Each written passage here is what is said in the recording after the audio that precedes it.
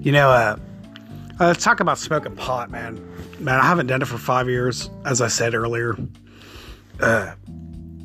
It's just, you got to go out of your way to get it most of the time. And,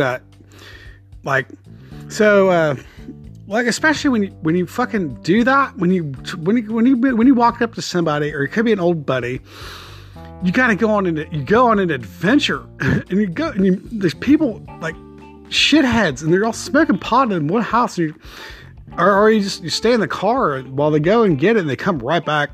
So you think of the whole time, they didn't say boo to the dude, you just fucking get the weed and leave. That's rude.